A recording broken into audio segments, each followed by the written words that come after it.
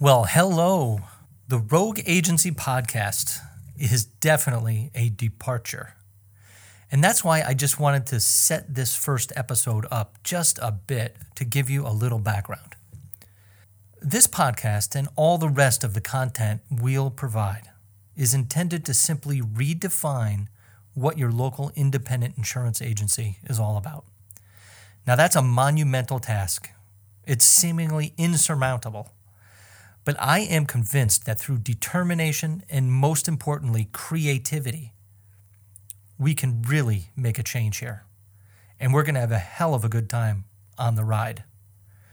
And so this first podcast is all about creativity, where it comes from, and how to get it out into the world. Emerson Gilmore is my guest and a longtime customer, and I'm so excited to have him join us. His self-published book is about his sister's battle with cancer, but it is so much more than that. So sit back, take a listen to the first episode of the Rogue Agency podcast.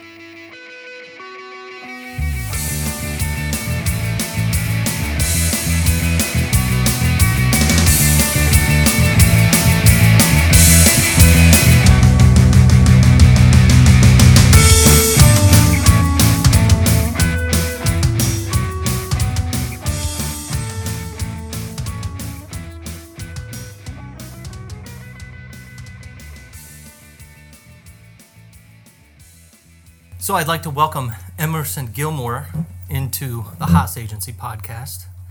I've known Emerson for quite some time, probably 20 years. We go back quite some time. He's been a customer of ours and a source of humor and information over all these years, and we're thrilled to have him here. Once I had discovered that he had written a book, I said what a great opportunity it is to have him come in and talk to us about the book that he wrote called To Alice and Her Cancer. It's an interesting book in the sense that it's not your typical novel or memoir.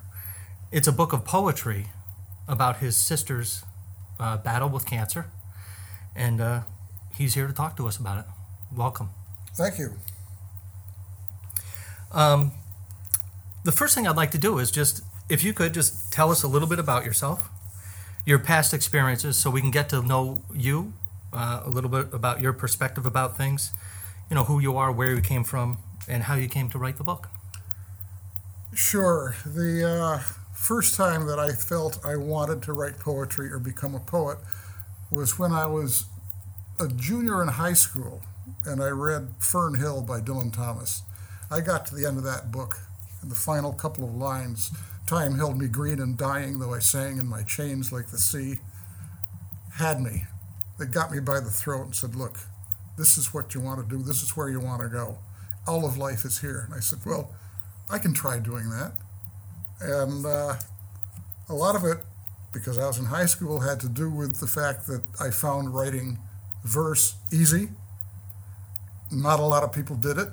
I could carve out a little niche for myself and take it from there.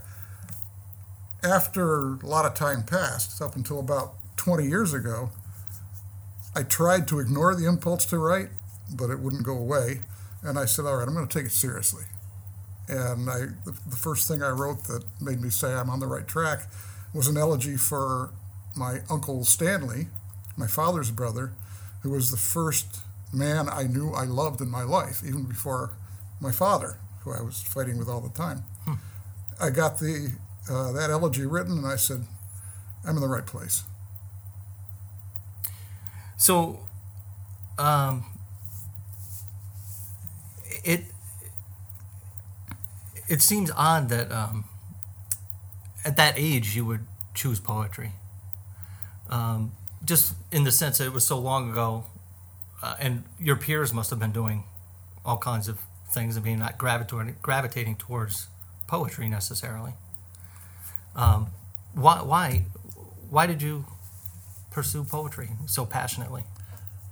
Well, at that age, when I was back in my high school years, like I said, it was easy. I also liked it a lot. Mm-hmm. I just liked reading the stuff. And it really was that not many other people did gravitate toward it. And as I said, it was fairly easy for me. I could get it, I could understand it. And I went through that poem by Dylan Thomas. I started reading Robert Frost, T.S. Eliot, all the ones that we normally got in high school. And then I got into college and I was writing, and I was able to get into a creative writing class there with a very good teacher, Stephen Minot. And I was able to meet quite a few poets while I was in college who came to Trinity in Hartford, the most influential one being John Berryman, whose book 77 Dream Songs had the same effect on me as reading Fern Hill by Dylan Thomas. The language was just crazy, it was nuts, and I was hooked again and for good with John Berryman, who unfortunately died too young when he committed suicide, but I carry on a lot of his work in my own, really. The interesting thing I find is when I used to read those poems in high school, when I was, well, let's just say I was forced to do it through English class and so forth, they were always a challenge for me, the understanding of what the story was telling. It was always a challenge for me for some reason. Now, I may have been unique in that way, but in reading this book, I never knew that storytelling could be so clearly communicated through poetry. I was amazed. What kind of misperceptions do you think people have about poetry? I think they have fewer misconceptions than we think they do. One of the things I've learned, and I did not make this up myself, but heard it from somebody else, is that most people ignore poetry because most poetry ignores people. And I think that's gotten worse over time. I've been through the Robert Frost Festival of Poetry 10 times, been with 20 other writers for a week, 10 different times. And there aren't 5 lines of poetry I remember. And the ones that you remember are the ones that mean something to you, that take you into account. A lot of poetry doesn't. And I think that it's the absence of the arts in general and poetry specifically from our lives and its disappearance from the educational system at large has more to do with people not reading poetry than anything else. It's an art. It can be difficult. Most times it doesn't have to be difficult, but you have to be ready for it. And it's no fault in the reader that the reader has trouble with it if the writer hasn't written something that talks to the reader. Right. Yeah, it's definitely an art. How do you sustain that craft? What kind of process do you go through to maintain the skill that you have? Okay, what I didn't really get skillful, in my opinion, until about 10 years ago. I was at at the Frost Place, where I think it was Robert Wright, or Charles Wright, was lecturing. And he said, write every day. Make yourself write. Doesn't matter whether you have anything that you want to write or not, just sit down and write. And don't be afraid to throw it away when you look at it later. And I said, all right, I've never written that regularly, so I'll try. And I wrote verse every day for more than a year. And in that time, I found out that only by writing a lot can you learn to write well. Right. There's a certain amount of talent, there may be a certain gift, but if you don't practice it, you won't get as good as you can at it, and you won't find what poets refer to as their voice, their unique way of speaking and writing. It's not something that's made up, it's something that you acquire over time. You have to work at it to discover it. Molly Peacock is a wonderful woman, writes a lot. She's good in verse and prose, and she tells her students, for every poem you write, read 14. write a poem a week for a year. At the end of the year, pick the 2 or 3 that are worth working on and work on them. You have to write a lot. Yeah, that's a discipline. And you have to read a lot. And do you write other than verse or poetry to continue to maintain that also? Do you write narrative or is it strictly you stick to the poetry for the most part? I write mostly poetry, but I like writing other stuff too. I did a blog for a while that was well received. I suspended it when I changed jobs and didn't have as much access to a computer, so I stopped doing the blog. I've written several articles, a lot of letters to the editor. I've done web content for people. And I used to be, when I was in business, I wrote a lot of business stuff for dressing boards, business communications, things like that. Right. So why don't you, let's get into the book. Tell us a little bit about your sister, Alice, and the relationship that you had with her. Alice was, in fact, the oldest sister in the family. I have 4 sisters, no brothers. Alice was the oldest. I'm right in the middle, 2 younger sisters, 2 older sisters. Alice, at 5 years older than me, and older than everybody else in the family, was always the first to do things. She was the first one to go to school. She was the first one to graduate from school, the first one to go away to school, the first one to have a job, the first one to buy a car, all these things. And every other little thing you go through growing up, she was the first who did it. She became sort of a guide to the rest of us just because she was the oldest. When I asked my other sisters suggestions for the book title, they all said something about, how about my big sister Alice? Uh-huh. That's what she was to us. She was the big sister. She and I were sort of the self-styled rebels in the family. We were the ones who tried to break the mold.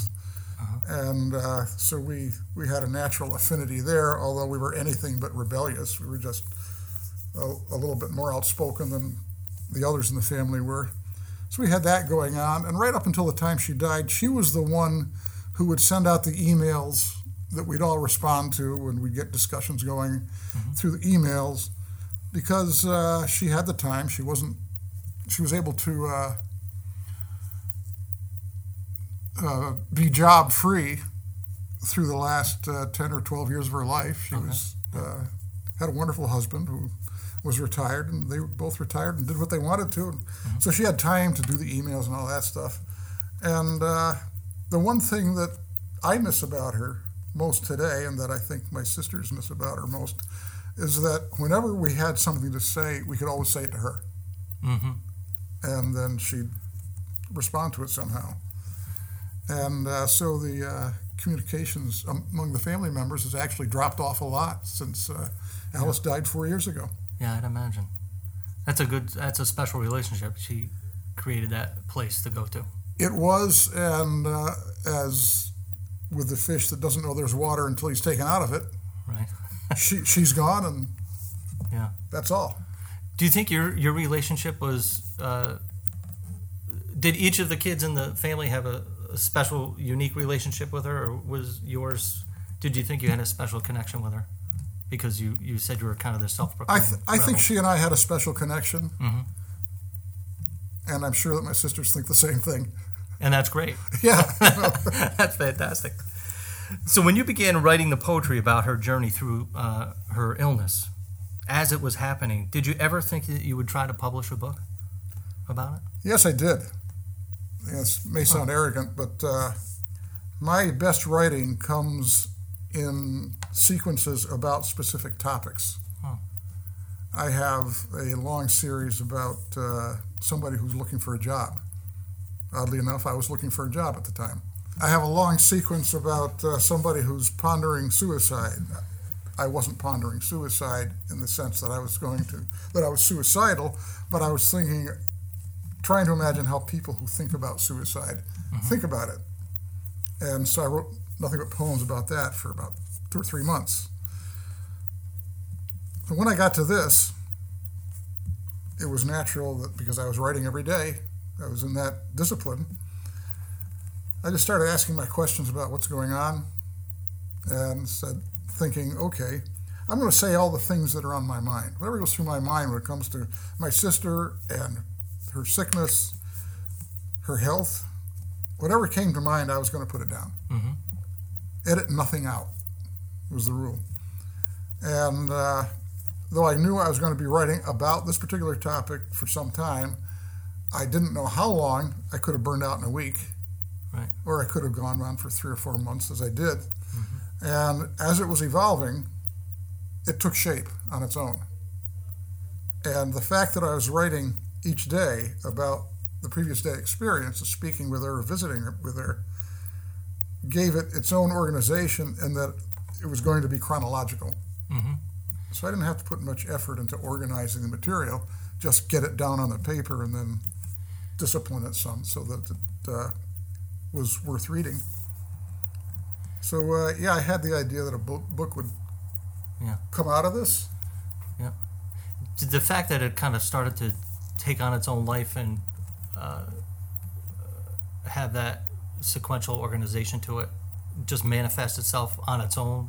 Did you realize at that point that you said, wow, this could be something special, that you really see it through to the end where you would actually publish something? Yes. I thought that, although at the time, with art and with poetry specifically, it's important that you don't know how it's going to end.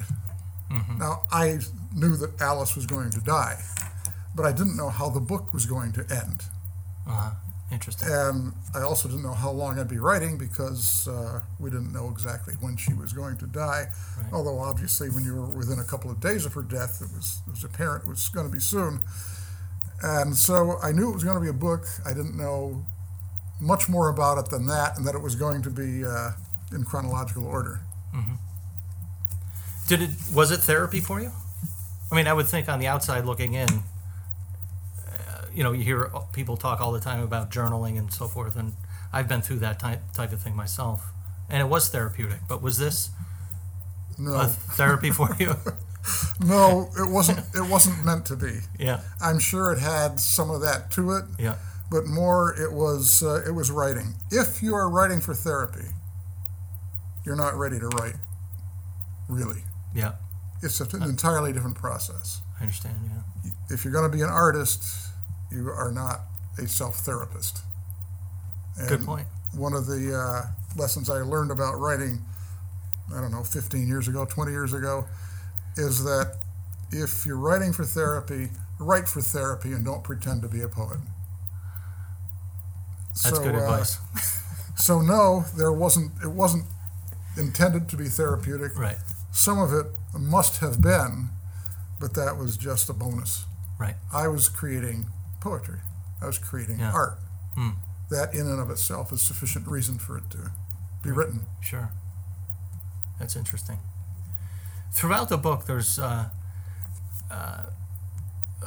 lot of moments of, obviously, anger and despair. Even, I just remember vividly these moments were just exhaustion.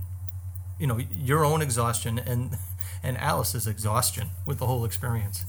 From your perspective, what are the lessons you learned about that whole experience? The answer, I think, will surprise you, and I'll make it make sense in a moment, I hope.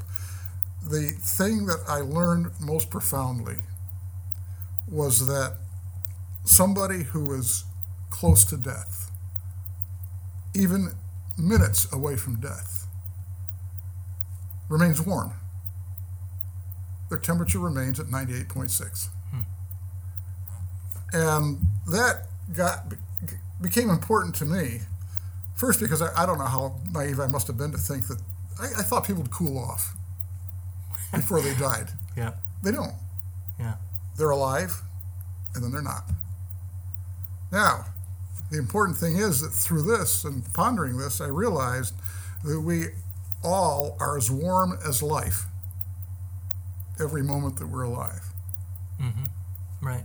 There's no retreating from that. Yeah. And we spend our lives, and all writing, all art, all poetry is about the human condition. We spend our lives in the human condition that says you are born, your temperature will be 98.6 degrees, and you will die. Yeah. And our lives are spent trying to figure out why and how to stay alive and keep as warm as life. Wow. That's why I go to work. That's why you go to work. Right. The day will come when I'm not here to speak about this book. Right. You're not here to ask me questions. Yeah. We all live knowing that. Yeah. And realizing that and I remember the instant. It was 2 or 3 days before Alice died.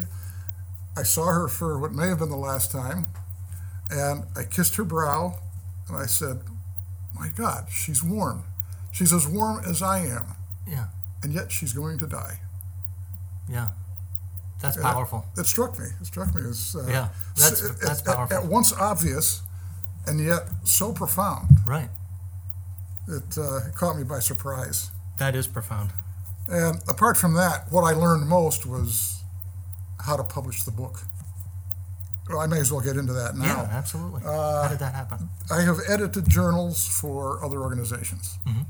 The Connecticut Poetry Society has a members-only journal, River Run, that I've edited. I've helped edit their national journal. I've helped publish a number of things. But I've never done my own, just for me. I stumbled across CreateSpace, which is an Amazon affiliate, Okay. and looked at it and said, I want to try this. Amazon's a pretty good outfit. I mean, they have credentials. Yep. And so I said, maybe this service is good. Because in the past, self-publishing has been a real problem. Very hard, Right. I imagine. very complex. And I said, okay, I know enough about publishing, so maybe I can get through this process. And using only their services and not paying for any other services than what you can access Okay. on your own, I was able to put the book together, upload the manuscript. Yeah. I was fortunate because I know how to use the software that I have to create a manuscript that doesn't require reformatting. Okay. I had it formatted properly. Yeah. And I was astonished that within 24 or 48 hours, there was a manuscript available online that I could look at. Wow. And I looked at it and I said, okay, what you need to do then is edit it. And I went through the editing. I was able to find my own photograph for the cover, for the front and back covers. And they made it very easy to do this. Yeah. And Is that a free? It's called CreateSpace, CreateSpace, and it's a free service. entirely free. Wow. So And, anybody could really kind of do anybody this. can do it. And if they're not technically knowledgeable, they can figure it out. They can probably figure it out. There are some things that they may neglect. Now, as I said, I went into this with a good deal of experience in publishing. So that CreateSpace, it really it opens up space. It opens up space for people who believe themselves to be creative, an outlet to Absolutely. do anything. Anybody really. can publish anything Yeah. through CreateSpace. And the value of it is for a lot of people that people want to leave something for people to remember them by, whether they wrote secret verse, Right. whether they have a diary, whether they want to leave something for the grandkids, a story that they heard from their grandmother, whatever. Sure. They can do it on CreateSpace, get it done, and the only thing you pay for is the 1, 2, or 10 or 15 copies of the book Yeah. that you want, and it's inexpensive. Right. You get all the way through the process without any cost to you. The first copy that I paid for was a proof copy, which I got, and it cost me less than $3. Wow. The entire experience. Yeah. So anybody can do it, and it all depends upon how much skill and experience you bring to the table, how complex you want your project to be. I know people can't see this book, but it's like your normal paperback book. You know, it's a book of poetry. It's it's not 300 pages. It's about little under 100 pages, and it looks as good as any book you'd find at Barnes and Noble or anything else. It's So, the real thing, and Yeah. anybody can do it. Yeah. I love it. Yeah, that's fantastic. So getting back to the story here, and the writing in particular, is what I found about your writing is that you found a way to bring things to life that many of us view in kind of abstract ideas, like death itself. You actually gave it a personality of sorts. And there's other examples, and it really helps us help me to feel the emotion and the struggles that people and families have about cancer in this particular case. Can you tell us more about that? Is that a style of writing, or is that writing poetry unique in that way at all? That's a challenging question. Let me try to answer that in parts. Thank you for telling me I brought death to life. You're welcome. That's quite an achievement. We learn as poets to show, don't tell. Mm-hmm. Now, I don't think I said anywhere in the book, here's what death is like. But by the time you finished it, you knew. Right. And that's for sure. What I wanted to do was put down on paper all the things that we think about when people are dying, including, there's the sadness. I put in there in one of the poems, I wonder if losing her at 70, I'll lose her at 12. Right. Does her memory go away, that. or do I have what goes on? There was also the point at which I said, for God's sakes, get it over with. Yeah. I'm tired. Yeah. I'm tired. And that was about me, and I said so in the book. But that's about me. Mm-hmm. But we all feel that way. Sure. Times it just gets hard to go on with the caretaking or the thinking or the suspense. Mm-hmm. You know what the outcome is going to be, and you just get tired of waiting for it and tired of dealing with it. Or you want to have it happen so you can, in fact, grieve. Right. So that was there, and there was also some humor in there. Yeah, there was. Because things, we need that release. Sure. Sometimes being able to laugh helps you get through the sadness and the grieving. Right. Now, as far as poetry being unique, poetry at its best, to quote somebody, I'm not sure, I want to say it was Coleridge, but I could be wrong. Poetry at its best is the best words in the best order. Mm-hmm. And poetry is a compact, condensed art. You can't ever get a poet to throw away a line he wrote. He thinks it's great because he puts so much into it. Right. And so what's unique about poetry is that you're called upon to put so much into so few words. You cannot explain yourself. You haven't got time. Right. And so hopefully the poetry is unique in that regard, and hopefully I was successful. My first goal was to write poetry. My second goal was to write poetry that people could understand. Yep. Well, you definitely accomplished that. Oh, good. Thank you. And the thing I found most enlightening, and it was a joy to read the book. Thank you. It really was. And the thing that I found most enlightening was that I could understand the story from beginning to end. There was a continuity from poem to poem, and it just told the whole story. And just like you said, I think the art of poetry, which it was escaping me, and has escaped me for years, is how you can get the job done in a very short verse, and tell the same story that somebody can tell in 500 pages. It was fascinating, actually. So publishing the book in and of itself was a goal, I'm sure. Right. But there was there has to be, or had to have been, correct me if I'm wrong, some motivation that you wanted others to learn something. What is it that you wanted others to learn from the experience that you had living through your sister's battle with cancer? Not much, really. And let me explain that. Once I give you a book of poems or a poem, mm-hmm. it's no longer mine. What I have is faith that you will find what you need to learn if I've done my job. The book is no longer mine when it's in your hands. And I had to learn that the hard way a long time ago. If you set out to teach something to somebody with a poem, it won't work. Yeah. You have to create the poem the best way that you can and let the poem and the other person get together. Yeah. And if you've done your job, they'll feel the lightning you felt. Yeah. Other than that, I would say that, more practically speaking, I hope that people will look at it, read it, and say, yes, this is how I felt, and I can talk about it. Right. So to give it away, you have to be willing when you start. Oh, yeah. It's not. Yeah, it's not yours anymore. You have to be willing to give it away. Absolutely. And that's part of the art, and that's part of what writing successfully means.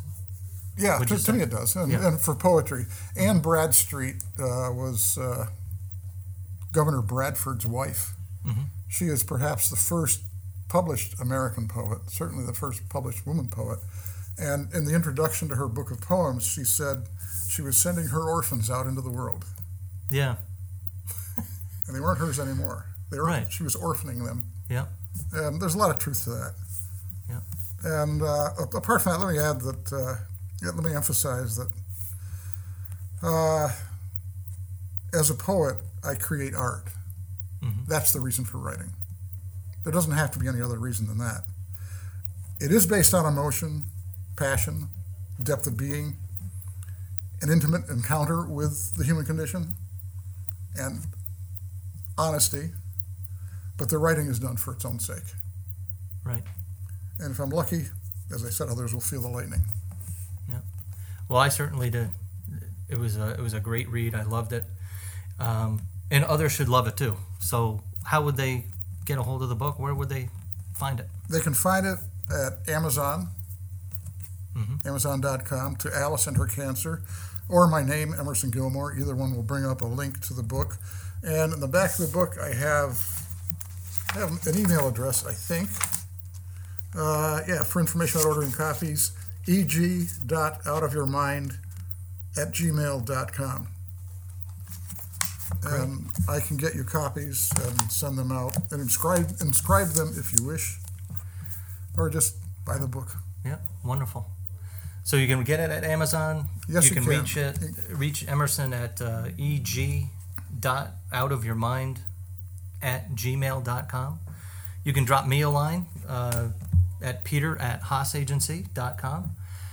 Emerson, I want to thank you. This was a great conversation, and we'll look forward to seeing you soon. Thank you for the opportunity, and I enjoyed it very much myself. It was fun. And so I hope you enjoyed the first Rogue Agency podcast. Until next time, Peter Haas, I'm out.